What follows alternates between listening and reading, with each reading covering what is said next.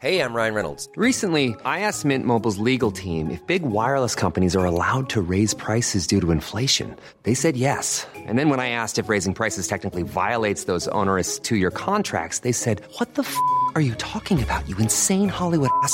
So to recap, we're cutting the price of Mint Unlimited from $30 a month to just $15 a month. Give it a try at mintmobile.com/switch. $45 up front for 3 months plus taxes and fees. Promo rate for new customers for limited time. Unlimited more than 40 gigabytes per month. Slows full terms at mintmobile.com.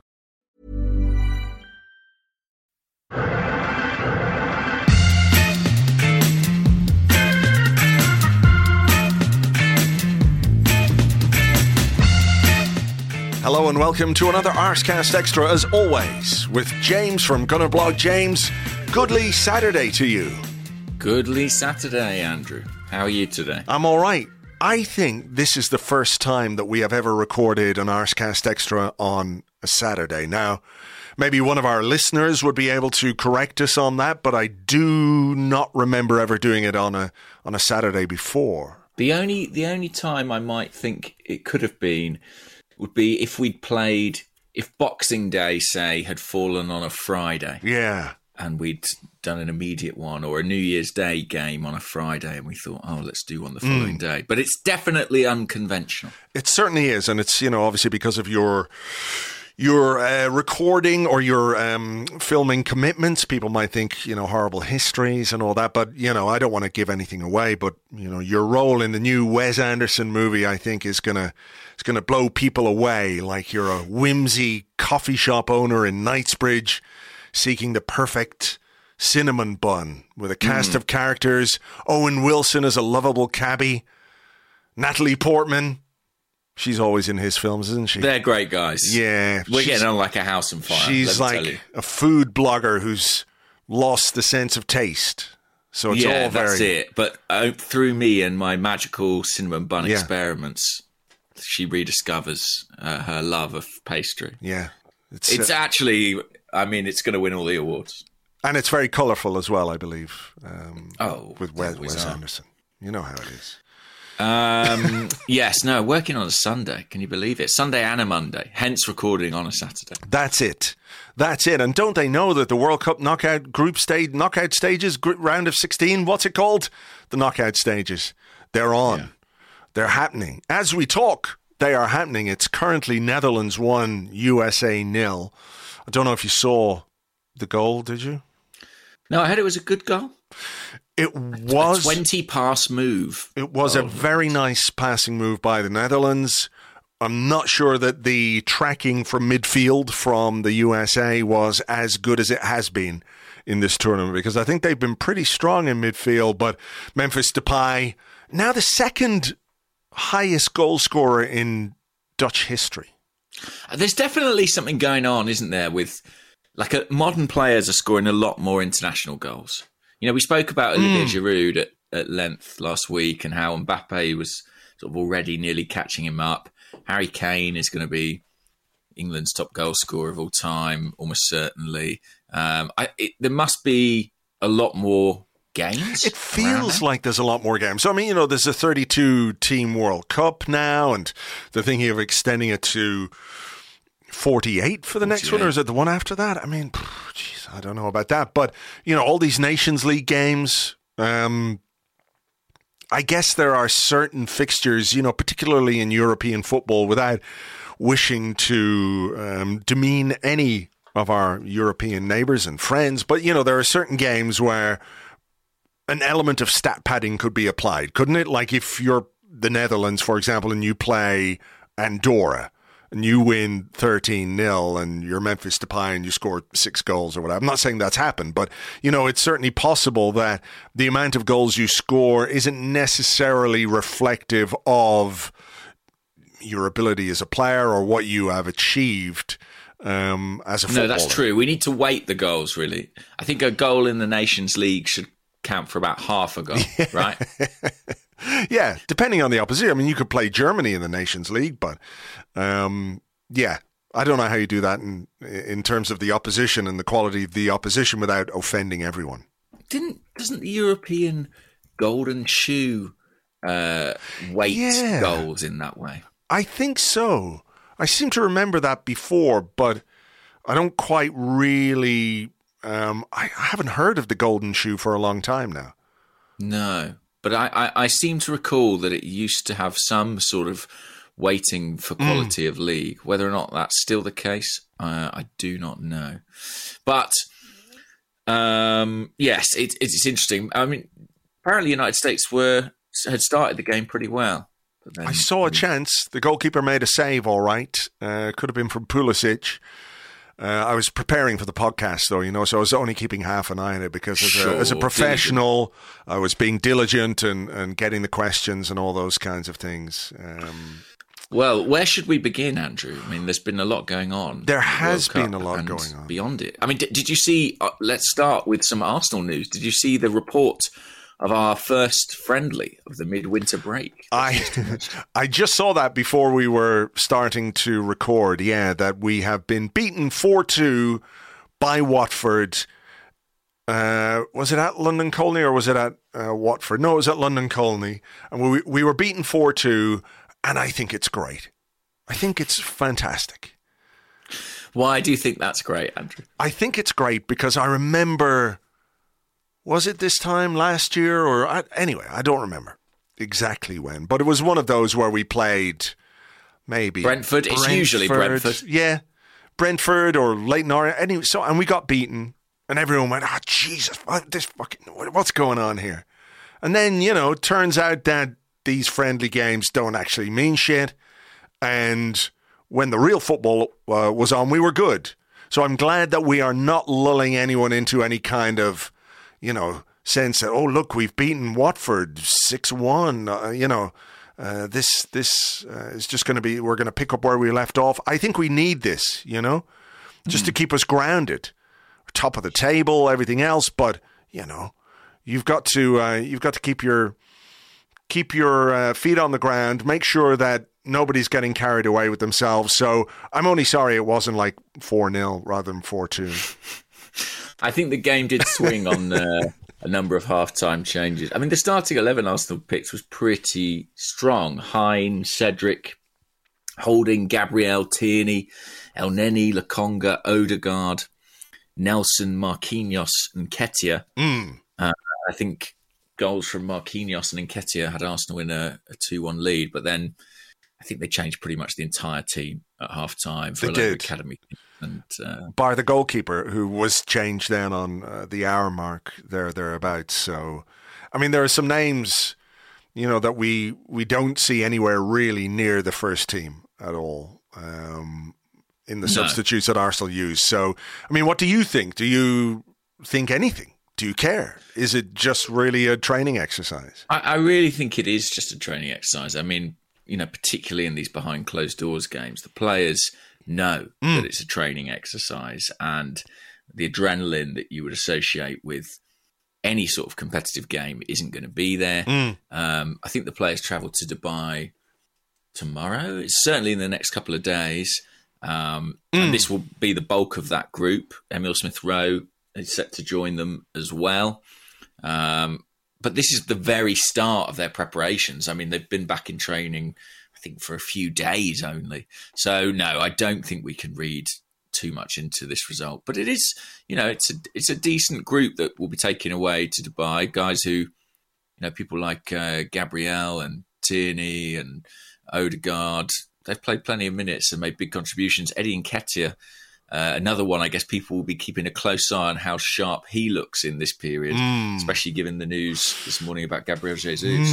Yes, the Gabriel Jesus news, and I was reminded of this little clip from The Simpsons, actually, when I heard it. Would you say it's time for our viewers to crack each other's heads open and feast on the goo inside? Yes, I would, Ken. Yes, I would. It's hard not to be worried, isn't it? I did notice as well there's no Zinchenko in the friendly game either. Ooh, sorry, that was just me watching the USA force the Netherlands goalkeeper into a good save. Yeah, no Zinchenko in that, but obviously the Gabriel Jesus news is pretty worrying, isn't it? Yeah, a shame as well for him. For his tournament. We discussed, didn't we, last week that or maybe it was the week before, the various tournament scenarios for Jesus, and not scoring and being injured was, I don't think, one of the ones we would have opted for.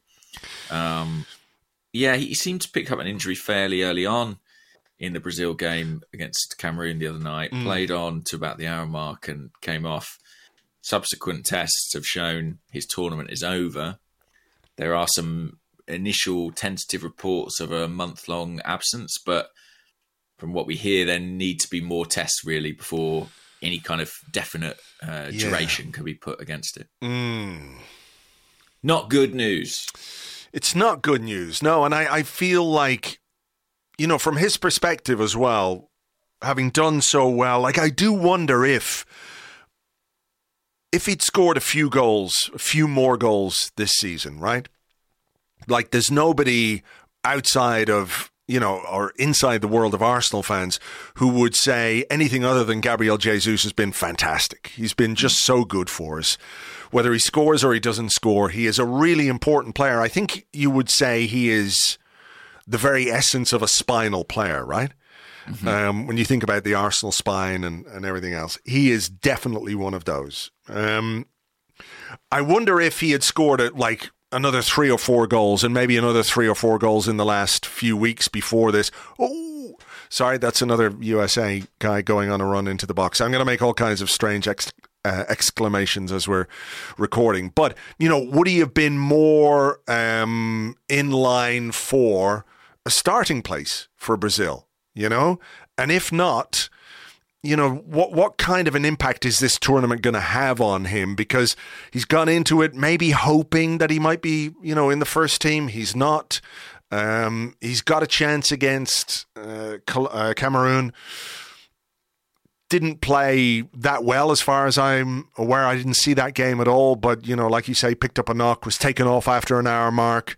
I think there's a fair bit of criticism within Brazil for him. I don't quite understand why, but do you think this tournament, given what happened in the previous tournament and his desire to make up for it this time around, do you have any concerns that, we talked about Mertesacker and Ozil coming back after being World Cup winners and finding their motivation, a little bit hard. Do you think that he might be negatively impacted by this World Cup and what's transpired, even if, he might say, okay, well, I didn't have the injury. I didn't have a chance to properly show what I could do. Do you have any concerns in that regard? Possibly. He's a very driven guy, and I think, if you were looking for a positive spin here, the motivation for him to come back from this, will be substantial, and he'll feel he has a real point to prove. 2-0 Netherlands. Sorry to our Americans. They already know the result at this point. Yeah. They may well be laughing, thinking about the extraordinary comeback they made. Yeah, maybe so. Daley Blind. Another goal where just the USA defense is caught a bit flat-footed. Anyway, sorry. Go on. Anything Matt Turner could do? No, not for either goal, I don't think. Like Matt Turner did the classic goalkeeper, for fuck's sake, what were you guys doing? Gesture after the ball hit the back of the net there. So good to see he's picked that up from Aaron Ramsdale in his brief time at Arsenal. Yeah. Passing on how it's done. Well, that and, distribution from the back. Yeah, that's true, actually, yeah. Anyway, I don't massively worry about the mental impact. I worry much more about the physical one at this point in time. Maybe because that's more tangible, more real, but more easy to get a grip on. To lose him, even if it is just a few weeks, Arsenal play on Boxing Day on the 26th. We're speaking on the 3rd. You'd have to think, he's a considerable doubt for that game. Then they got games against Brighton and Newcastle pretty much within a week. North London derby, mid-January. There's a big run of games in that period. Spurs. It's Newcastle, Spurs, and United in the space of 3 weeks between January 3rd and 22nd. We really need Gabriel Jesus for those matches, I think. They did say in the report I read from the Brazilian paper, I think it was Globo, I think that's the name of it anyway, but they were talking about him having that knee problem or that pain in his knee, while he was playing for Arsenal. So I don't know that the injury was caused by the knock that he took in the game against Cameroon, but maybe it made it a bit more painful. I'm not quite sure. Yeah, aggravated it, I think. Juninho, formerly of Middlesbrough fame, is the Brazil team coordinator. He's basically got Edu's old job. And apparently he's talking with Arsenal about the prospect of whether Jesus returns to London or if he stays in Doha with the squad and undergoes treatment there. I mean, in some respects, for his morale, if Arsenal have confidence in Brazilian medics and physios, and to be fair, Edu's extremely well connected with that setup, I can see the merit in keeping him out there. I just think it must be very dispiriting for a player. Yeah, it's a weird one, isn't it? Early. Yeah, but it's a weird one as well because, you come home from the tournament and you're watching from afar, but if you're there and you can't play, that must also be super frustrating. True. Unless you're, I think the one thing you would say about Gabriel Jesus, well, there's many things you could say about him, but what I would say from the few months that we have known him well is that he is obviously very much a team player. Mm-hmm. Like, he's not at all selfish, I don't think. So maybe a guy with that kind of personality, a guy with that kind of outlook is capable of, being part of the squad, being supportive, doing what he can for his teammates within the context of the tournament. And that might be a good thing for him, assuming that the injury he has doesn't require more specialist care than he can get at the World Cup, Yeah, exactly. And I guess, the scans that are happening at the moment will probably determine that. But imagine if, say, Brazil go on and win this tournament, and I don't think that's beyond the realms of possibility. No, certainly very possible. The amount of talent they've got. I just kind of fear that if he does leave the group and does return to London, and he could have been on there on the pitch at the final lifting the trophy, I think that might be a sort of psychologically, that would be a substantial blow. Even if he hasn't played his part beyond the group stages, he has contributed to 3 games thus far, and he deserves to be there if they eventually do get medals. Yeah, did you watch the Brazil game the other night? Because I believe I watched the majority of it. Yeah, I believe Martinelli was very good. Yeah, he did. He was quite unlucky not to score. He had a header in the first half where he made good contact with it, but the keeper was kind of the right height for him. Made a good save, Yeah, I think he'll probably feel he maybe should have scored that one.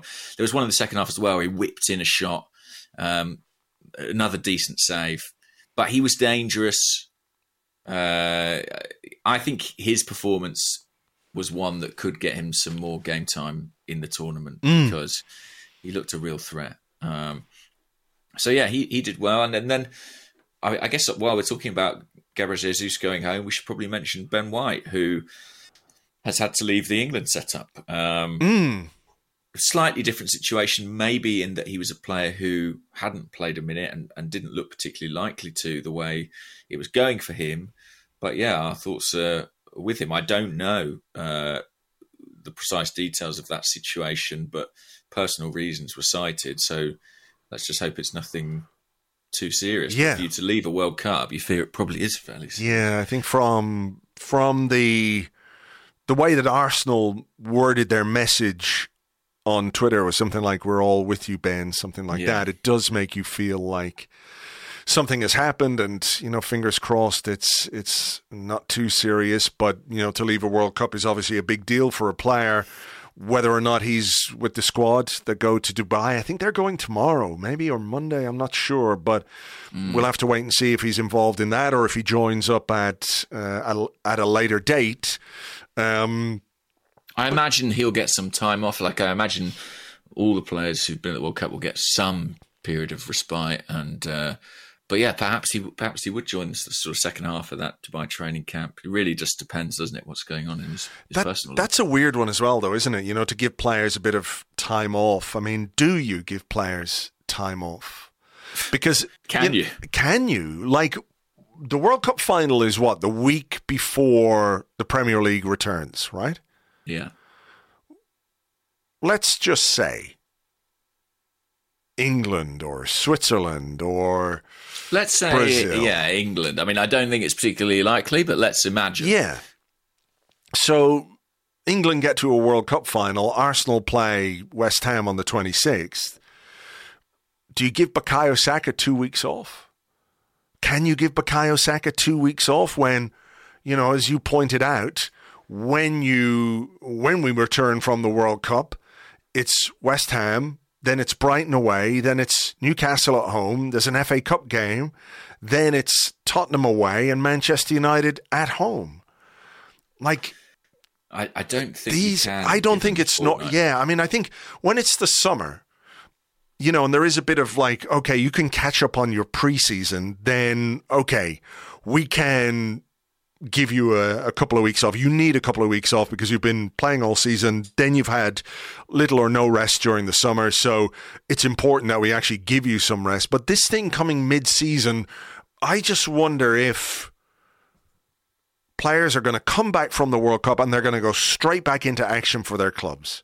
Like, do you think that's a discussion that's happened before the tournament?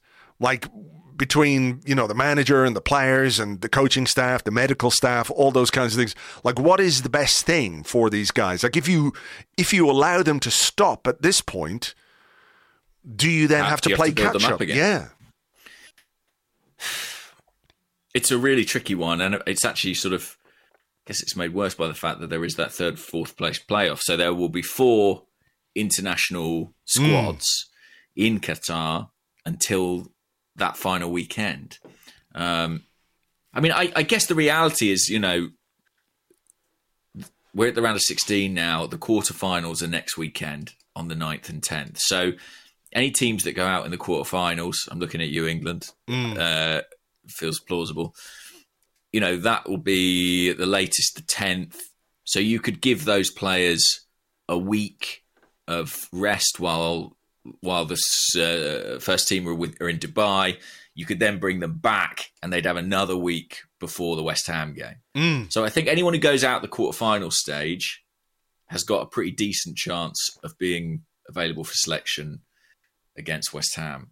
I think if you're in that final weekend, the third, fourth playoff and the final, it's very tight, isn't it? Yeah.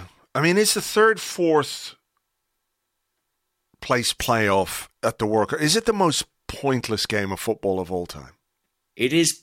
I think in this year of all years, it's extraordinarily pointless.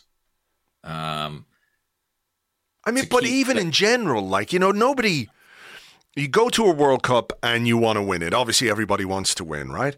Yeah. But nobody gives a single solitary fuck about who finishes third and who finishes fourth.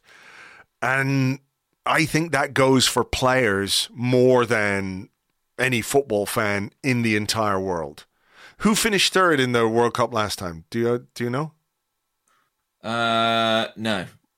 Was it Belgium, maybe? In fact, because England were in it, weren't they? The third, fourth playoff. Was it against Belgium? Yeah, I think Belgium won it, didn't they? Right. And who finished third? The one before, nobody It knows. really doesn't matter. It really doesn't matter. And it's almost insulting to, like, if you present the World Cup as this thing that is the pinnacle of the game, certainly the pinnacle of the international game, and you tell them this is the biggest tournament of your life, this is the biggest tournament, in the world, it's all about winning, it's all about the trophy. Like, the final obviously is hugely contested, but third or fourth place, to make players play that game, I think it's just fucking bullshit. And do you know the only one I remember with any kind of clarity was 1998? I remember Croatia finishing third. How do you remember that? Given everything that happened in that, like, I know. I can't final. really explain it. I think maybe it's because it was the game where Davor Suker won the Golden Boot, and then a year or so later, he turned up at Arsenal, so maybe it stayed in my memory for that reason. But that's and gotta also be just they random. had a kind of romantic run to that point. So I think they took that game pretty seriously. But by and large, it's completely pointless. So, yeah, I mean, look, maybe I'm wrong, and maybe they'll bring players straight back and be like, you know, in the case of someone like Aaron Ramsdale, say, who is with England, they might be like, sure, you've been training, but you haven't been playing. We're going to call you straight back in. I just think... Yeah, I mean, that's it. Like, Ramsdale has to start, doesn't he? Yeah. Anything. Ramsdale has to come back in and straight away and start, even if England get to the World Cup final. Like, next week, Ramsdale is going to be playing against West Ham. Yeah. I mean, that's the reality of this mid-season World Cup. Yeah, it's a really curious one. But if England get to the semi-finals, I think they'll give Bukayo Saka at least a week off. I just think they'll feel that they need Well, maybe it'll depend on how much he plays. Yeah, I mean, it might be a case by case. But it's I mean, that's one of the issues. I mean, that first weekend of fixtures, bear in mind, we're out of the League Cup, but there are League Cup games before that West Ham game. What are those teams going to look like? Wow. Well, yeah, we're not in it, so... Not our problem. Not our fucking problem. But it would be a problem if we were. Yeah, but we're very much not. We're certainly not. We absolutely are not. So I mean, other than that, I mean, the World Cup results have been very, what's the word? There have been a few upsets, haven't there? And some pretty dramatic outcomes. Yeah, I mean, I want to give some props to Japan here because... Yeah. Not just because we have a vested interest in Takehiro Tomiyasu and everything else. Arsenal legend Takuma Asano doing his business in the first game. But, you know, I think one of the great things about football, right, is that we as guys who talk on a podcast and people who listen to this and people who talk with their mates, we all think we know something about the game, right?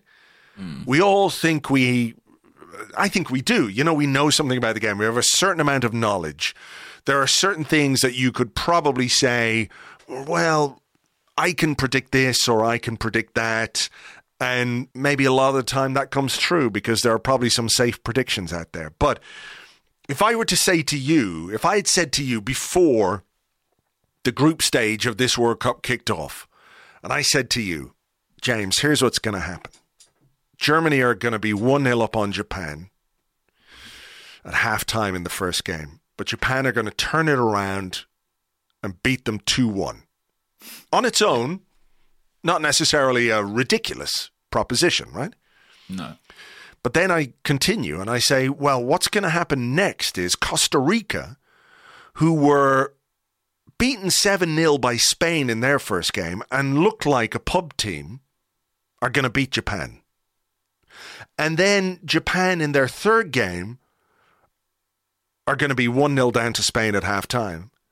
And once again, they're going to turn it around and win 2-1 to top the group. You would say, stop talking to me, please, for a while. I don't want to hear from you again for a little while because you're insane. You're a troubled man. You have problems in your brain, and I thought I could help you fix them, but I can't. Alas, you are beyond help. Yeah, exactly. So I think that's true. The beauty of football and the beauty of what this game can give us is completely evident in quite a lot of these World Cup games. Not just that, but I think Japan, to do what they did in that group, is just outstanding. And what a remarkable, contentious, just crazy bit of football nonsense that was, with the ball that went out of play but didn't go out of play and all the rest of it. How would you have felt if Arsenal had conceded that goal? Well, I mean, aren't there all different sort of, not conspiracy theories, but, you know, there are people who say if you look at it from this angle, it's not over, blah, blah, blah, blah, blah, blah. But yes, it's, you'd feel aggrieved, for sure. But it was great. And Tomiyasu came off the bench, didn't he? Yeah, he did. Came off the bench and did really well, because it was another one of those games with a fair chunk of injury time. And, I think they deserve a lot of props. He spoke about it afterwards and said, he spoke about it like it was sort of good minutes in the bank for him. So clearly there's an ongoing fitness situation there. I think so. I mean, he's generally a starter when he's 100% fit. And he hasn't been starting, so I'm assuming he's not been 100% fit. But the other thing I would say is that, I think whether the ball was in or out, whether it was fractionally in or fractionally out, and I guess your mileage will vary on this depending on your allegiance. I can't imagine there are too many German Arsenal fans listening to this right now who want to hear that it might have been in or whatever. But I think the way he chopped that ball back between the defender and the post was unbelievable. True. It really was unbelievable. Yeah. Just a beautiful bit of skill. I know you don't have too many options actually when you're desperately trying to keep the ball in, but the precision of that was really something else. And there are some teams to enjoy in this, but man, imagine if Japan won the World Cup. That'd be great. I'd love that. I know you wouldn't. They are a good team to watch. They've got some good players in there. Representing Asia in style, as are South Korea. So there you go. They are through. South Korea, of course, at the expense of Uruguay. I've got a question about Uruguay, so I'll save that I enjoyed that one. For part two. Netherlands have just sort of blown a bit of an opportunity there to make it 3-0. Doesn't look good for the US. It doesn't. They're going to need to find some goals from somewhere. They did bring on Gio Reyna at halftime, so we'll see. Ooh, here's a guy. He's going. Oh, no, tackled. It's corner. What was I going to say to you? There was another couple of things that we should talk about, I suppose. And here's a question actually from the Discord. It comes from J_Watts17, who said, before the World Cup started, if you had to pick one Arsenal player to go home after the group stages, who would it have been? He says Thomas Partey being the only player going home would certainly have been my pick. And, to any fans of Ghana who are listening, this is a purely selfish Arsenal perspective. It's not about whether... Oh, off the line. From the US, Netherlands cleared it off the line. It's not about Ghana per se. It's more about Partey and his injury record and everything else. Yes, I mean, look, there are two other players potentially going home. Ben White's gone home. Gabriel Jesus. They're not in the circumstances we would like. But in terms of being knocked out, yeah, I think Ghana would have been high on everyone's list. And I wanted them to go through and get the ultimate redemption against Suarez and against Uruguay. I was at the ill-fated encounter between these two teams before with the Suarez handball on the line. I was behind that very goal. Wow. Samoa Gyan skied that penalty. He certainly did. So, I wanted justice done. But I think for Arsenal, it's a very good thing that Thomas Partey is now, I don't know what he's doing, probably on holiday, I would think. Thomas Partey, yeah, I don't know. I guess they go home. I guess they have to go back to Ghana and regroup and everything else. But, yeah, I mean, I presume he will then meet up with the squad in... Matt Turner just made a good save. Stopped it being 3-0. Bit of a wibbly-wobbly save, but a good one all the same. He'll obviously hook up with the squad in Dubai. What do you think of the game against Juventus? Do you think there's any doubt about that game? Given what's been going on with them and the investigation? Yeah. It's interesting. I mean, there was a lot of talk about Arsenal having a Spanish opponent for this friendly. And I'd heard that there were some talks with Barcelona about potentially arranging a game. See, we could potentially face Barcelona in the Europa League. Yes, I suppose so. Should they beat Manchester United? So maybe best avoided for now. I think the game will go ahead. I mean, Arsenal the tickets are on sale. I noticed today they've gone on to general sale. So if you're not a member, but you want to see Arsenal play Juventus just before Christmas, get yourself down there. But it will be a strange one because I think so many players will still be absent, most likely. From both squads. Well, we'll wait and see, I think. We do have a question here about another Arsenal midfielder who is going through. Yes. Good evening, gents. After watching the scenes from Serbia versus Switzerland, says Castle on the Discord, does it seem like Granit Xhaka has finally mastered the dark arts of getting under your opponent's skin without getting sent off? Yeah, well, we saw a bit of it, didn't we, in the Premier League before we broke up for this kind of Christmas holiday. And he was in his element, shall we say, against Serbia. I don't know if this can be filed under quite the same category of sort of intelligent shithousery. I think he was very, very fired up. You think? You think? Yeah, and I think I think he trod a very fine line in this game. But I think he was named man of the match officially by FIFA and had a good game. But yeah, some very funny images of him taunting the Serbian bench by, there's no other way to say it, grabbing his balls. Yep. Grabbing his balls, and it did seem to send them into a significant fury, didn't it? But there's some there's history. We know there's history, there's political history, and there's political history, and there's some personal history. It seemed, if reports are to be believed, between the two camps. McKennie just shot over the bar from the edge of the box. He should have done better with that. Good move from the US, actually, down the left-hand side. Sounds like they're making a go of it. They are having a go, to be fair. They're leaving themselves a little bit open, but, when you're 2-0 down in the World Cup knockout stages, what can you do? You have to have a go. So, let's see. 53 minutes gone in that game at the time of recording. But, I enjoyed that bit at the end of the game where he was pushed backwards by... Milenkovic, I think it was. And the Serbian goalkeeper is a giant of a man.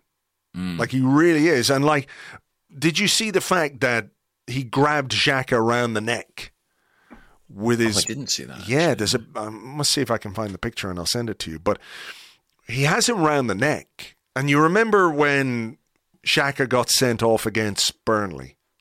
Yeah. Do you remember that one? It was exactly the same as that, where he sort of grabbed him. It's not like he sort of started to throttle him, and his face is going blue or anything like that. It's just one of those where he just sort of grabbed him around the neck. And, VAR obviously decided that there was nothing doing in that regard. But I kind of like the way that Xhaka mostly kept his cool in that regard, because I think initially he was a bit like, hey, hang on a second, this is how I react when shit like this goes down. But then he just sort of stood back a bit and let the Serbian guys go crazy, and I think he enjoyed it. I think he enjoyed himself in that game. Obviously when Shaqiri scores a goal and, you have the history he has, to win that game on its own merits is a big thing, isn't it? Because, you're going through then to the knockout stages of the World Cup, but the extra spice from all of that just gives you that little bit of extra, doesn't it? Yeah, and there were some good scenes at full time. Sort of Xhaka pulled all the Swiss team over into a huddle and they were giving it all the, very serious focus thing. And then the camera cut away for a moment, and then the camera cut back, and they were all just going absolutely mental. So they all got together for a chat. We're like, yeah, focus. This is very good. And then they just lost their minds. It's like, fuck you! Yeah, we won. Honestly, it was Yeah. And who can blame them? So yeah, that was a tough group to get out of, I think, and they did well. Sure. There were some good goals in that game as well. Yeah, like the Mitrovic header is just. I know that's very Mitrovic, but it's still such a. He's such really, a fantastic really good skill. At that thing. It is. He is, isn't he? Like, he's just got this.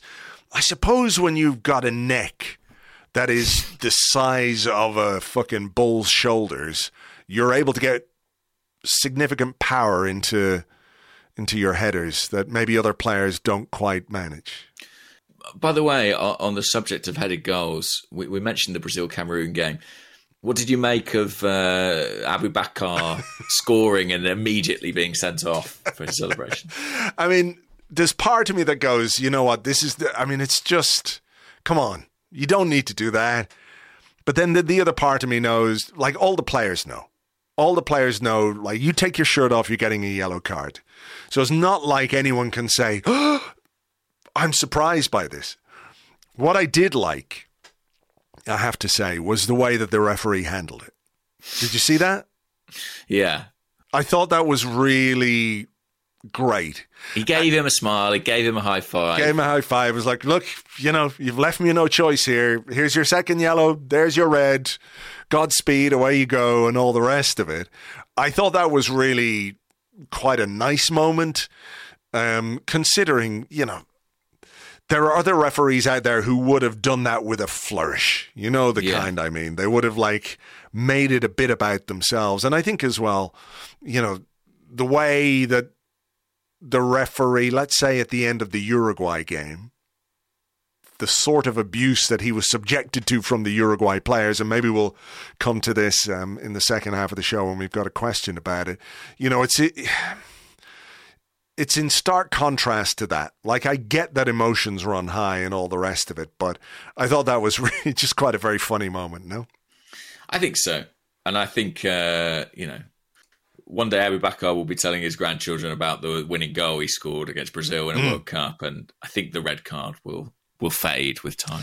I think so. It was a good goal as well. I really like that header as well, near post and everything else. Great header, really good. Should we move on to part two, and we can get to the meat of the Luis Suarez discussion? Sure, why not? Let's take a break here. We'll be back with your questions and more in part two right after this.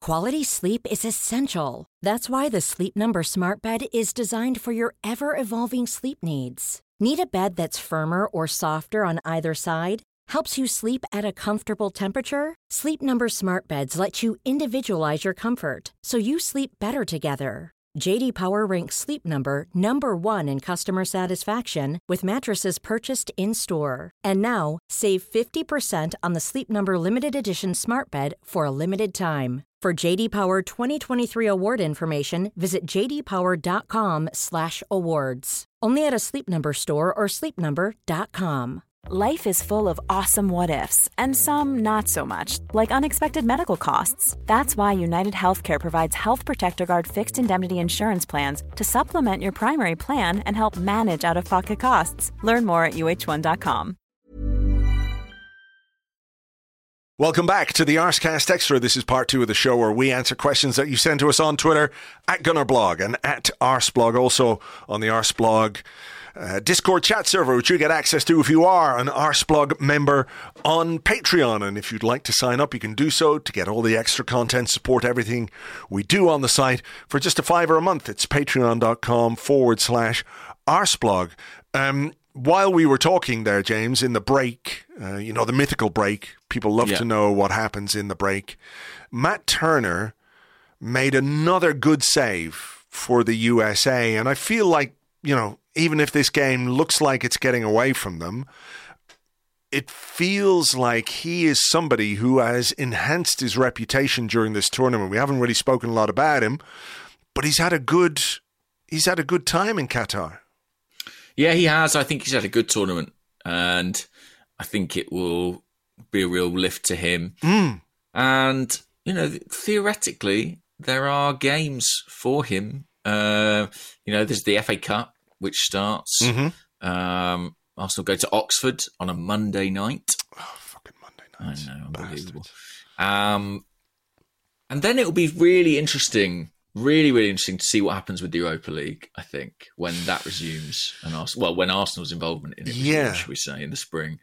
Will Arteta stick with Turner, or will he opt for Ramsdale? I think he's got to go with Ramsdale. I'm sorry for Matt Turner and Matt Turner fans, but he is the number 2 goalkeeper. And the Europa League is, it's a high priority competition for Arsenal this season. I would be inclined to agree. I think a goalkeeper can play all those games without some of the same physical repercussions or risks for an outfielder. And I think, I think we should be picking our best team as we get into the knockout stages of that competition. Yeah.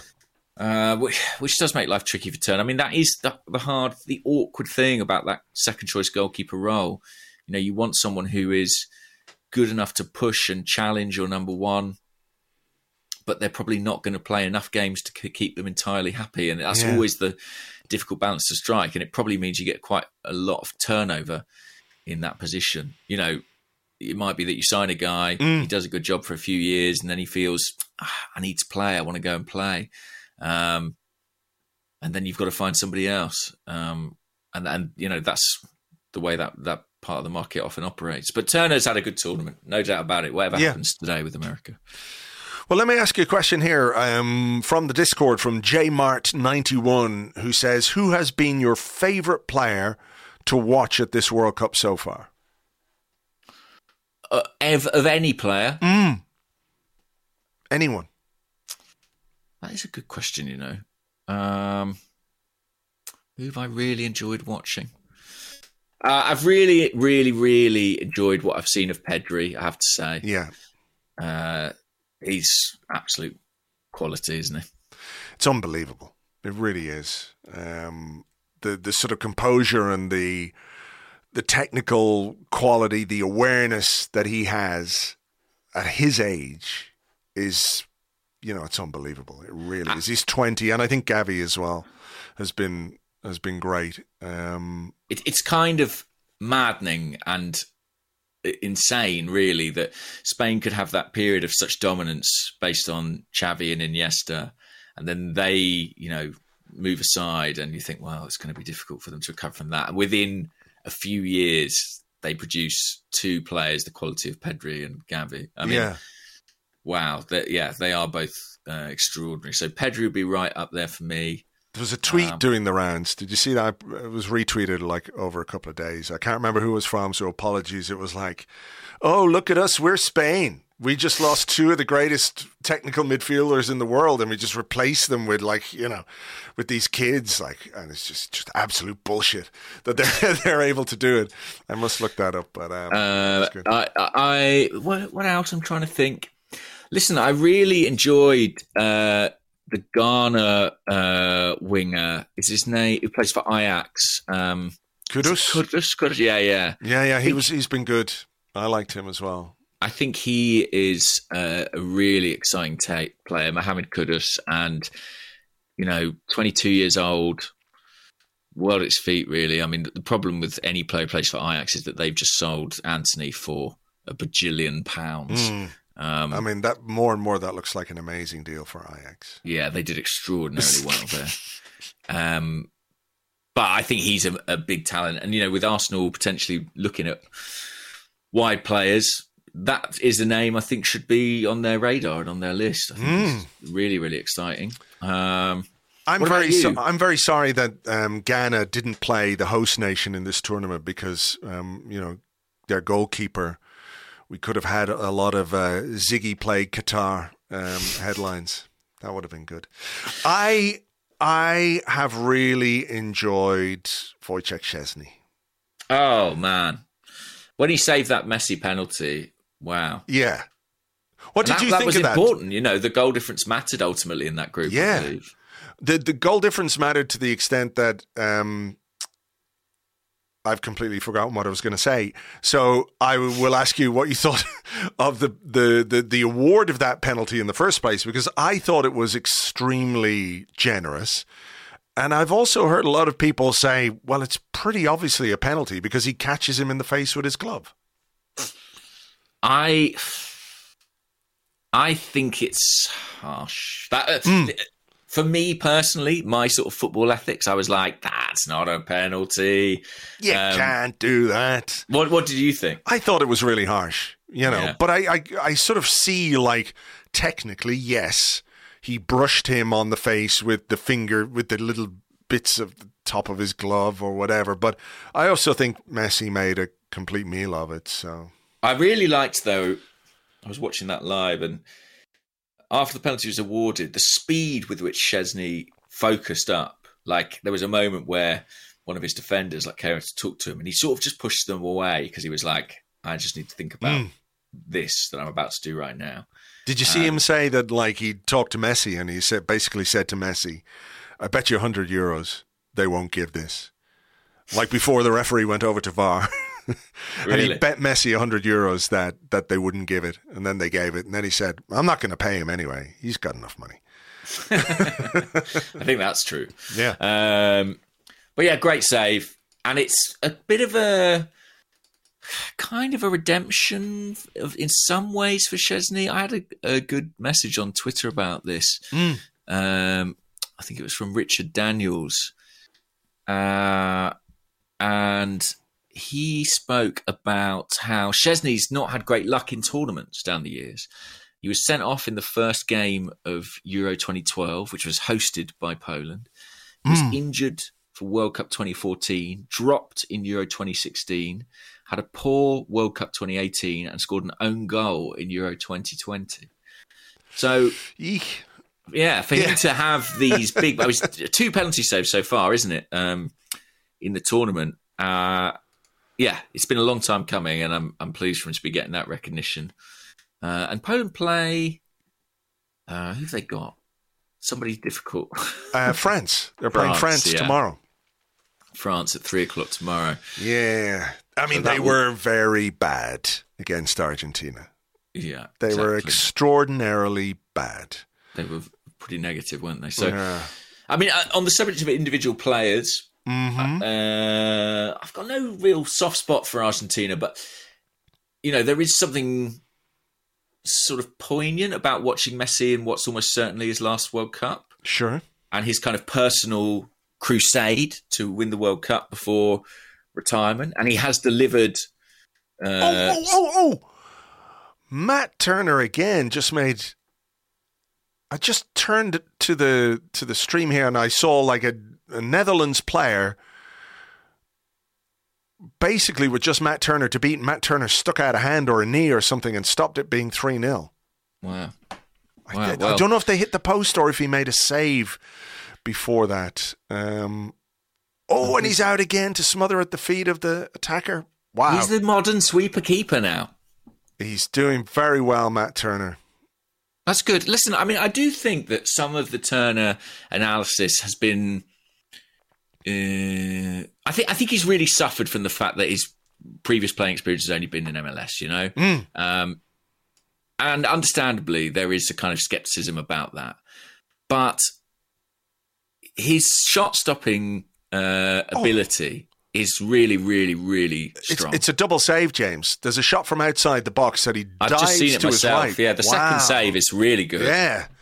Quick reactions. That's one of those where, the way you see sometimes the training videos of goalkeepers and they're like, they have like angled boards or whatever, and they throw the ball down at the board and it sort of spins off a different way and they have to like, stick their hands out or legs out or whatever. That's a save from that kind of training. He's also a very easy guy to root for, like a really lovely guy, and also a late developer. I mean, I think I'm right saying he only started playing soccer with any degree of seriousness in his mid-teens. Came through quite late in the States and only came to Europe now in his sort of mid to late 20s. So it's a steep learning curve he's on. And yeah, I mean, on the evidence of this tournament seems to be really benefiting him and benefiting the US, the experience he's getting in Europe. So yeah, I'm really happy for him. It's hard, second choice goalkeeper, you don't get that many moments to shine. So yeah, glad he's taking this one. But fortunately, his teammates still need to do the business at the other end of the pitch. Yeah, you were in the middle of a question when I so rudely interrupted you, so I apologise. Oh, just Messi, personal crusade. I find that quite compelling.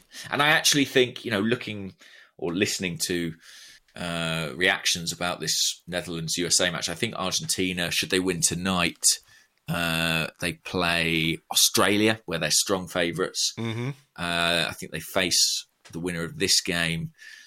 I think that would be a winnable fixture. So they've got a path into the semis there for them. Mm-hmm. And maybe this could be Messi's time. And I don't know many football fans who would begrudge him if it was. Yeah, I mean, it would be a hell of a story. You realise, of course, you've just completely jinxed Argentina right now. Yeah, the Aussies will be celebrating tonight. All of our Australian listeners are going, thank you, James, after their remarkable 1-0 win. For which they've had to stay up till 5 in the morning or 6 in the morning to watch. There's something compelling about that, though. 35-year-old Messi, last chance saloon. Off the line from the USA, had you right? I think you're going to tell me Matt Turner scored in a minute, aren't you? Probably. There'll be just an outburst from me at some point. Yeah, look. Had you right? You rate him, don't you? Oh, is he your favourite player you've watched?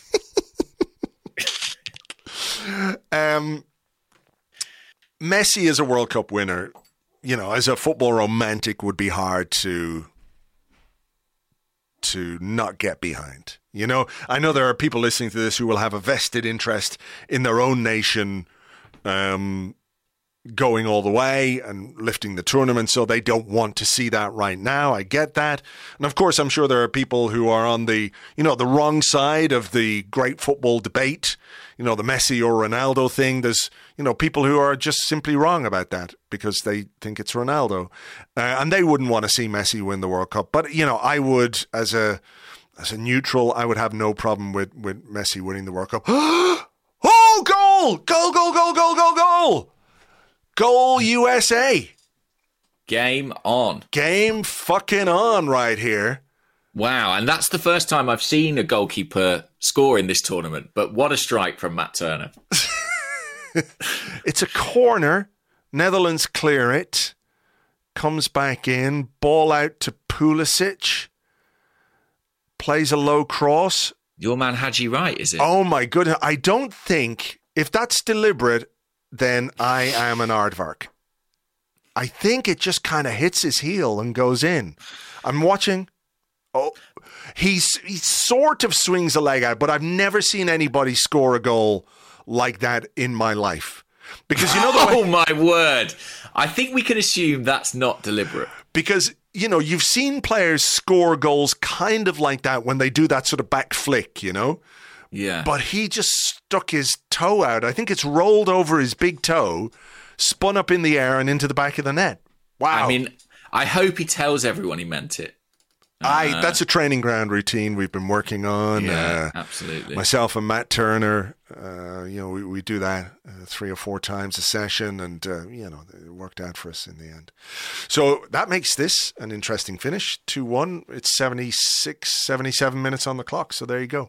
I mean, along these lines, actually, of this question. Chris White on Twitter said, I know it might not be the best time for transfer talk, but is there anyone you've seen play at this World Cup you think could be an interesting option for Arsenal in the future? I think Mohamed Kudus would be mine. Yeah. Is there anyone who's jumped out at you? Not Messi, obviously. Well, no. I love him, but no.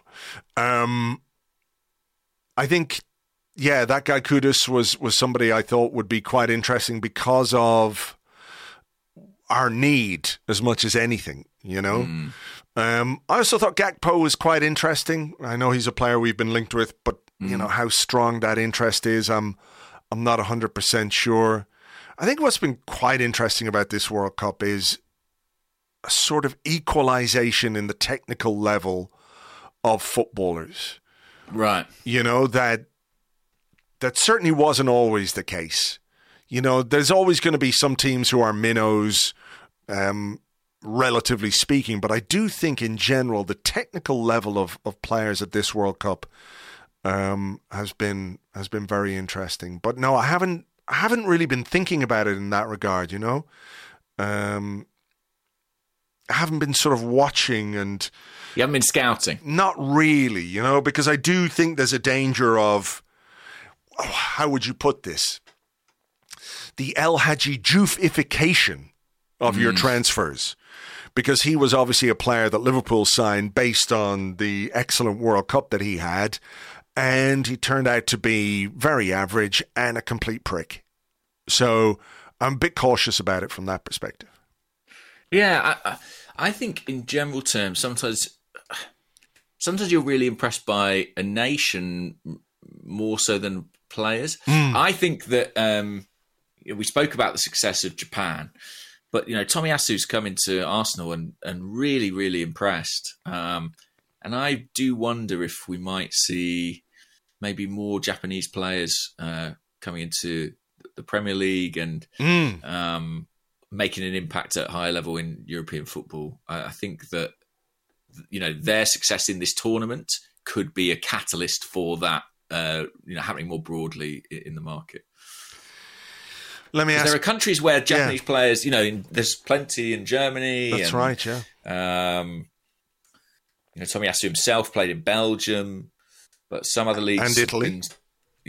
But some other leagues have been a little slower to embrace Japanese footballers. But I think there's a lot of talent there. Sure is. Okay, let me ask you this one then. Where's it gone? Okay, BF Jesus on Discord says, "Goodly morning. In this full week of World Cup madness, what has been your favourite moment and why is it Luis Suarez crying?" That was great. As I said, I was at the infamous Ghana-Uruguay game where he committed the handball, and even beyond that, there are, I would say, countless reasons to dislike Luis Suarez. And so to see them go out was joyful. and the thing is, I feel bad, whenever I'm like, I don't really like, I think I was watching it. 3-1. Yeah, just 3-1. Nothing Matt Turner could do about that. Where is the marking? I do not know. Is that Denzel Dumfries? Yeah. At the back post. That's probably that. For the say that's it, unless Haji Wright can come up with a goal off his Mickey like William Gallas. I wouldn't rule it out given the last goal he scored. Yes, Luis Suarez. And I always feel bad when there's a nation that I sort of take against. It feels unfair to be like, well, I do not like the people of Uruguay. Sure. And of course, that's not the case. But as a team, I've not ever held any great affection for them. And I have to say, the manner in which they took their elimination made me feel like maybe I had some justification for my position there. I mean, the thing about it is the penalty that Portugal got in their game, which was, I think, a ludicrous penalty to be given. Yes. Ultimately is what saw Uruguay go out. Without that penalty, they would have gone through, with a 2-0 defeat. So I can understand a certain amount of grievance, but like you, I think the way they reacted and the way they harangued the officials and the referees was pretty much out of order. And the other day, was it yesterday? I've kind of lost track of football days. It was yesterday, wasn't it? Which day? Uruguay, when they got beaten. It was yesterday, right? Today's Saturday. That game was on Friday. Yes. Wow. It does all blur. It was Friday the 2nd, yeah. The reaction from my Twitter timeline, which is basically the people who I follow, was, I don't think I've ever seen anything like it. I've never seen such an outpouring of antipathy and hilarity about somebody else's very obvious misery. in all my life. Like the whole timeline was just like, it was just a gallery of pictures of Luis Suarez crying. Luis Suarez crying. Luis Suarez holding his shirt over his head. Luis Suarez taking his shirt down to show that he's been crying some more. You know, I've never seen anything like it in my life. And I think it says a lot about how Luis Suarez is regarded among many football fans, you know, and it's not just Arsenal fans that I follow. I, you know, obviously follow mostly Arsenal fans, but, you know, there are fans of other teams and journalists and people who work, you know, in football and everything else. You know, just the sheer volume of like, look at this guy. And I think what made it as funny as it was the fact that he began almost immediately when news of South Korea's second goal broke. Like, it wasn't an end of game reaction. You know what I mean? It wasn't like the game was over and he was upset and he cried. And look, he wouldn't be the first and he won't be the last footballer to shed tears as a result, you know, having invested a lot in a tournament or whatever else it is, right?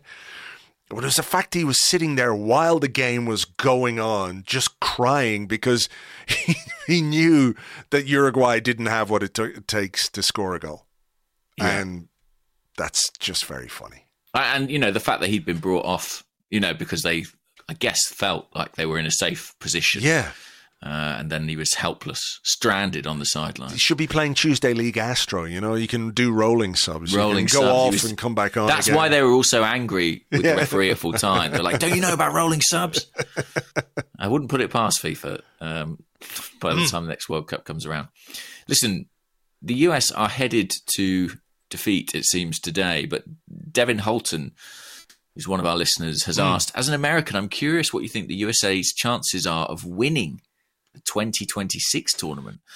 Are there any, he said obviously 2022 is a long shot, but are there any players in this USA team you'd love to see in an Arsenal shirt? I mean, I did like Tyler Adams. I thought he was a bit poor for the first Dutch goal today, but I think he's had a good tournament. He seems like a good player and a good guy. Can I see the USA winning it in 2026? I mean, beyond the magic of Haji Wright, I really do think they're missing a forward. I said this to you maybe off air. You know, I think there's plenty in this team, plenty in this US team in terms of ability, the commitment. I think they're very energetic. They work really hard, but I think they're just missing one or two top-class forward players, which you need in order to win a World Cup. So unless they develop or come through in the 4 years between now and 2026, I can't see the US winning it. But, you know, I think where they are now compared to where they were, you know, not that long ago, they have made real progress. Yeah, I think winning it would be a stretch, but I can see a situation where they're able to, you know, push into the knockout stages, maybe go further than it looks like they will do this time.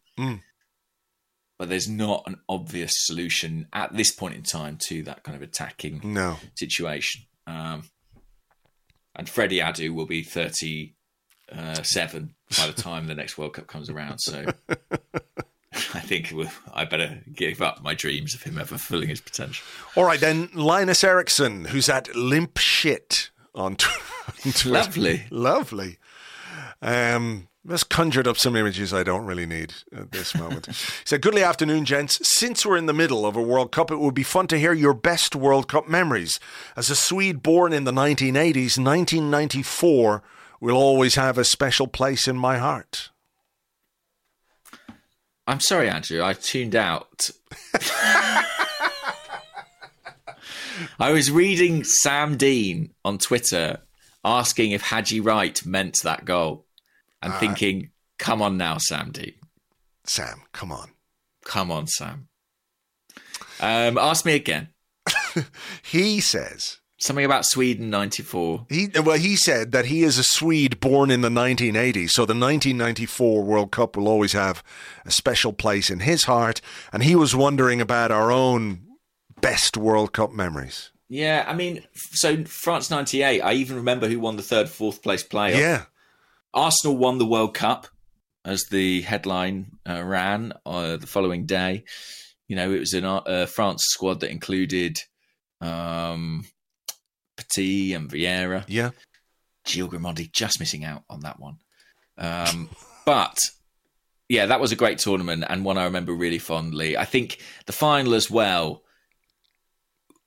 it was dramatic. Zidane sort of cemented his position at the top of the game. There was all the sort of mystery and around Ronaldo. So there's kind of a mythology around that game. So that's right up there. And then in terms of tournament experiences, you know, the ones I attended in South Africa and in Brazil, I really loved, and getting to explore those countries as well as go to a bunch of games was just brilliant. And I have earmarked 2026. I like the idea of getting out to, you know, America and Canada and Mexico and trying to see some of those games. Hopefully, I can make that happen. Right. What about you? I mean, I guess the ones between 82 and 94, not that they were formative, but like 82, I was 11, and football in the summer, you know, you're with your mates and everything else. You're just sort of playing football. Then you go in and watch the games. And I remember seeing Northern Ireland beat Spain, Jerry Armstrong scoring that one. 86, the Mexican World Cup in 86 was brilliant as well because of the time that the games were on. It was the summer. I think I was 15 at that point, and you're sort of like, it sounds a bit weird to say it, but you know, you're the master of your own bedtime. You know, at 15, it's not like when you're 10 or 11 and your parents are like, go to bed now, because they basically want some time on their own, peace and quiet, which, you know, I think many parents will understand. But at 15, you're sort of the master of your own bedtime. So we had like two rooms in the house. The front room was like what we call the television room, which is what people were in. And then there was sort of the posh room, the lounge, which later changed. But there was a little portable TV in there. And we would watch, or I would watch certainly, the games that were on late because it was Mexico. And the time difference was there, and just sort of sitting up late at night watching games in that one. But I thought that was a great World Cup. 1990, Ireland, Italia 90. Ireland got to the quarterfinals, which was amazing. David O'Leary scoring the penalty against Romania. I remember was I doing my exams, like my end of school exams? I think I probably was. It's called the Leaving Cert, like the equivalent of your A levels. Yeah. And I was doing those in 1990. And I think the Ireland-Romania game, which was the first knockout round in the World Cup, coincided with one of the exams. Okay. So I was doing my exam, finished the exam, and I remember walking from the school where the exams were on to my uncle's house, my dad's brother, my Uncle Hugh, because that was closer to the school. It was about halfway between my house and the school. So it was like about 10-minute walk from the school up to there. And people were there, like my dad was there and my cousins were there, and they're all sitting around watching that game. And I arrived maybe with 5 minutes of normal time left, and then it went to extra time, obviously went to a penalty shootout. But I remember walking, and there was 28 Days Later. Remember that film? Yeah. That's what the streets of Dublin were like. There was nobody anywhere. There were no people. There was no traffic. It was just quiet. Everybody was watching the World Cup. Like the whole nation. I can't explain how, you know, for a small nation like Ireland, everybody was invested in it and everybody was watching and nothing was happening while games were on and stuff like that. So I think those are the ones that stick with me. USA 94 as well, because Ireland were in it again, and Jack Charlton, and you remember those. Yeah, was that Ray Houghton scoring? Yeah, Ray Houghton scoring against Italy. I think it was in Giant Stadium, was it? That was an amazing result. Unbelievable result. Paul McGrath that day was just phenomenal.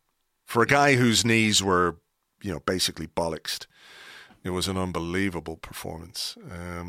So, yeah, those are the ones, I think.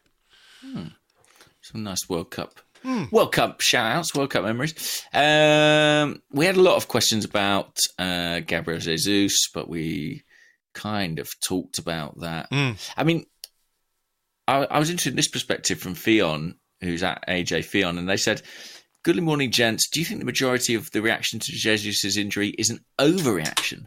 With Eddie in amongst our first team, I don't think the Jesus injury will affect us too badly." I think that is a commendably optimistic view of this situation. Sure. Like, I'm not as down on Eddie Nketiah as some people, but I think what Gabriel Jesus has given us this season is special, and I'm not sure that Eddie can give us that. I just don't think he's as rounded a footballer, I think his game has certainly improved from where it was 18 months ago. I think he can do more outside the box and everything else, but I don't see him as capable of contributing as much as Gabriel Jesus. And if I'm wrong, I will eat the humble pie. The whole pie and nothing but the pie. Yeah, I agree with you. I actually think, I don't really doubt that if Eddie starts games, he'll score goals here and there. Mm-hmm. What was it? 5 in 7 starts, I think, in the league towards the end of last season. Yeah. But it's everything else Jesus brings, what he does with the ball, his dribbling ability, the way in which he leads the press, the relentless work rate. It's no insult to Eddie Nketiah to suggest that he won't match that. No, I think, we also have to bear in mind that, Gabriel Jesus for the last 4 years, 5 years has been playing regularly for one of the best teams in Europe. Mm-hmm. And he's in an incredibly talented Brazil squad. Yeah. I think he just has more experience, better understanding of the game, better understanding of what Mikel Arteta, for example, wants from a centre forward. I'm not saying that, Arteta can't sit down with Eddie and say, this is what I want you to do, this is how I want you to do it. And he's like, what? I don't mean that. I just think that the experience that he has at 25 years of age, with hundreds of first-team appearances under his belt, gives him a better understanding and makes him a better footballer at this point in his career than Eddie is, So I think the reaction to the Jesus injury, I don't think it's an overreaction. I think there's always been this slight undercurrent or this sense that, we're a bit light at centre forward. Netherlands have won 3-1 final score there. Unlucky USA. So I don't think it's an overreaction at all. I think people are right to be worried. When one of your best players gets an injury, it's a worry. And you hope that someone can step up, and I hope Eddie can step up, and fingers crossed he can do that. But, I'm not going to lie and sit here on this podcast and say I'm not concerned about it, because that would be just nonsense. Yeah, I'm with you. I've got one here. Let me just ask you this one. It comes from PJ, who's at Gunners Reek. And he said, I've been wanting to ask this since I became a fan. I've only been a fan for a year, but I've learned a lot about Arsenal's history. How important do you think it is to know the history of the club when you become a fan, or does it only matter that you support the club now? Wow, that's a really good question. Because I think history plays such a big role in determining the culture of the club and the supporter culture. So I think in order to understand that supporter culture, you probably do need a certain awareness of, the past. I think that must be part of the joy of coming to Arsenal late, or coming to Arsenal at any point in life, is that there's all that history to unpack and learn and discover. And we're blessed in that we've got very rich history. Is it important? I think I'm going to say it is important. I'm not saying that you have to have a Tim Stillman-esque recall of every Arsenal result since the 1930s by any means. I mean, I forget more than I remember, absolutely. But I do think some sort of contextual knowledge of how the club came to be the club it is today is valuable. Do you agree? I do agree. I think it's sort of like discovering an author or a musician or something, and like they release an album that you maybe accidentally, or a book that you accidentally pick up and enjoy, and then you go, "Ooh, what else? What else have they got?" And it's not quite the same, because football, you have to live in the moment, and football is about the next game, and we know that. But I think to sort of round out your understanding of the football club that you support, to get to, like, not necessarily relive, but to sort of experience in a different way the successes and the failures, you know, they won't mean as much, I don't think. Like, you can't look back and say, "Oh, Arsenal won the league in 98. That was great. They did really well there." The thing about football is you have to, that being in the moment is a big part of what makes it as important as it is to all of us, because you sort of have the highs and the lows. You've got that jeopardy that's involved in a big win or a big defeat, you know? Yeah, if you've lived it, it means more. But I do think I'm not saying it's necessary. You don't have to, but, you know, there is a lot there to read, to listen to, and all those kinds of things. I think it is. I just don't understand why you wouldn't be interested in that if you became a supporter of a club. You know, why wouldn't you want to go back and find out who were the best players, what were the big results, what were the big achievements, what were the big successes? You know, why is the club's shirt red and white? Why, you know, all those kinds of things. I think they're just important. I think there's a treasure trove of history there for new Arsenal fans to enjoy. So, yeah, to each their own. But I do think it is important, you know, to try and connect with the club on as many levels as you can. And that's certainly one of them. Definitely. I think it really augments the experience. And I just think as well, like, it provides perspective. That's one of the most valuable things about it, actually, is that when you look at the broader history of the club, rather than just sort of the game by game, the day to day, which is very tempting to at times, you gain a sense of perspective of, well, clubs go through good times and bad times and peaks and troughs. And we only really talk about the good times predominantly. But, you know, this is a football club that's been around a very long time. And, yeah, there have been stretches of success, and there have been other times too. I think it's a joy to unpack it all. So I don't know if I would ever tell someone it's necessary. I don't know if I would ever say you can't be a fan if you're not engaged with that aspect. But I would say I think it can only add to your, it can only enrich your journey as an Arsenal fan. I'm just watching some pictures here of the Netherlands team celebrating at the end of the game, and thoughts and prayers today are with Richard Keys, who obviously shocking images that he is going to find very, very, very difficult to cope with. Very triggering for him. Indeed. Let's finish on this one. BJ Rogerson.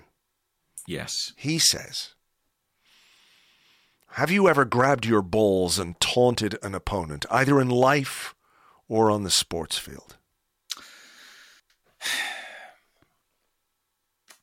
I don't think I'm a very ball grabby kind of guy. Right. I can't imagine a scenario where that I would deem that the appropriate gesture. I do it all the time. Do you? Yeah, all the time. Like, I go to a restaurant, and if the food isn't up to scratch, I'll just sort of go to the kitchen, grab my balls, and say, "Chef, that's bullshit." See, I'm the opposite. If anything, I don't want to draw attention to my balls. I'm walking around with them tucked firmly between my legs, trying to avoid that exact situation. No, I would never do that off the pitch. But, you know, I can't say 100% that I haven't done something similar on the pitch. Right. Like, if you're playing, like, I'm not including, like, five-a-side, right? You know, five-a-side, the kind of five-a-side I think we play is sort of generally the same group of guys and the teams get mixed up week by week. Is that kind of how you play? Yeah, that's how I would play, yeah. That's how we play. So it's usually competitive, but pretty friendly. Like, you're not going to smash your mate who you're going to play with next week into the side of the cage or anything like that.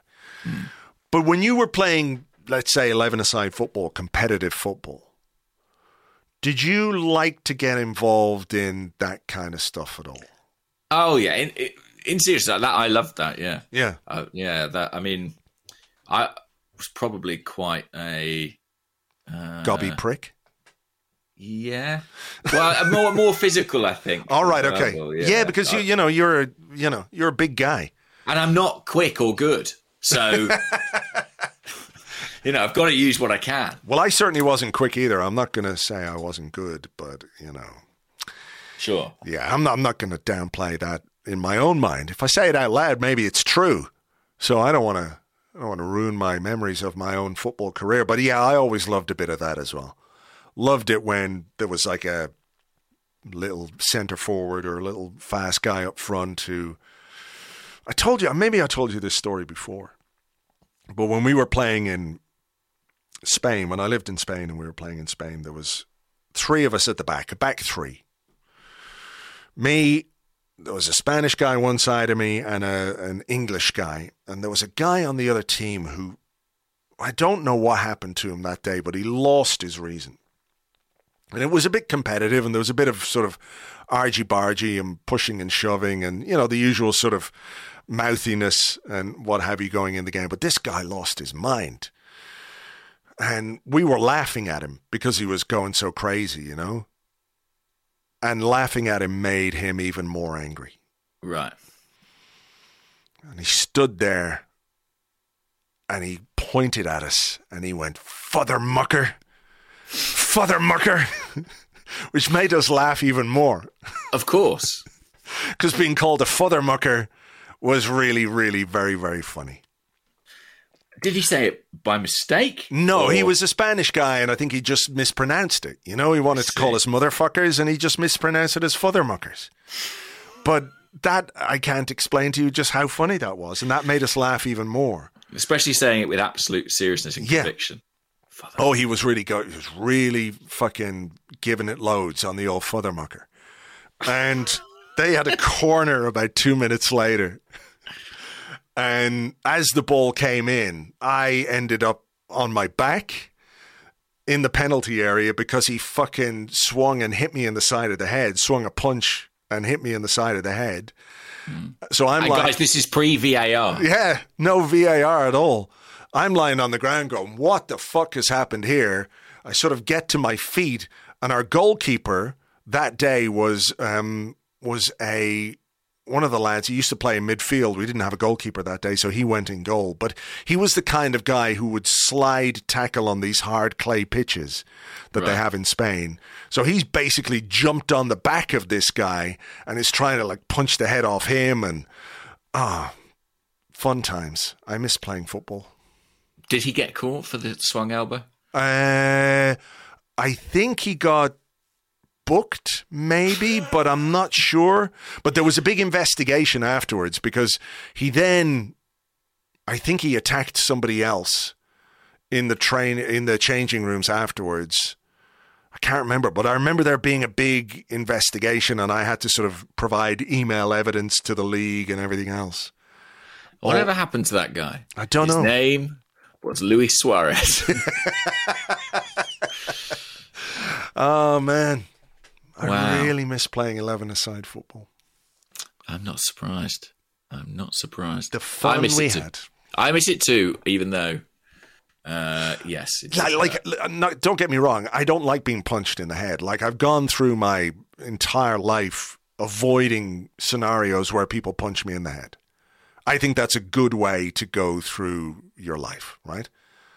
Boxers, a bit of an exception. MMA, bit of an exception, because they choose to be punched in the head. But for the most part, I prefer not to be punched in the head. Okay. I know it's crazy. I know well, it's crazy. guys, get in touch. Do you like being punched in the head? Let us know.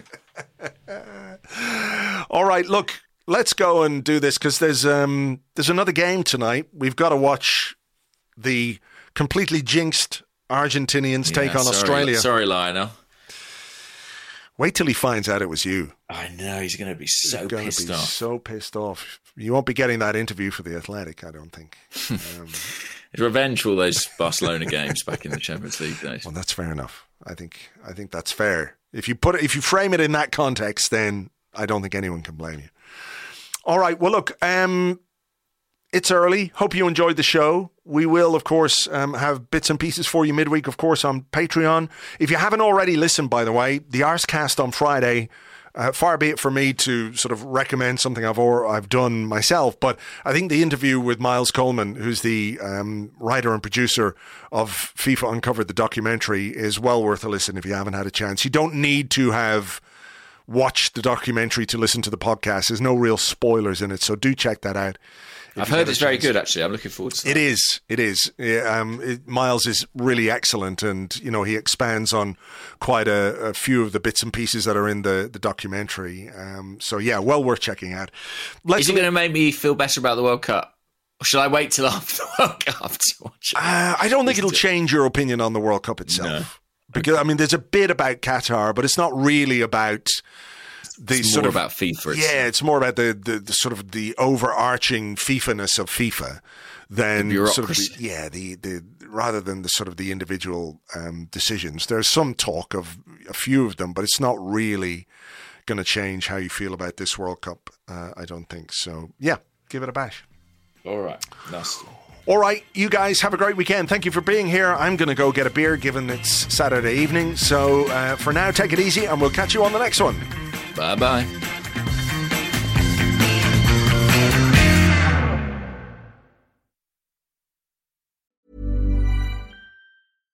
Hi, I'm Daniel, founder of Pretty Litter. Cats and cat owners deserve better than any old-fashioned litter. That's why I teamed up with scientists and veterinarians to create Pretty Litter. Its innovative crystal formula has superior odor control and weighs up to 80% less than clay litter.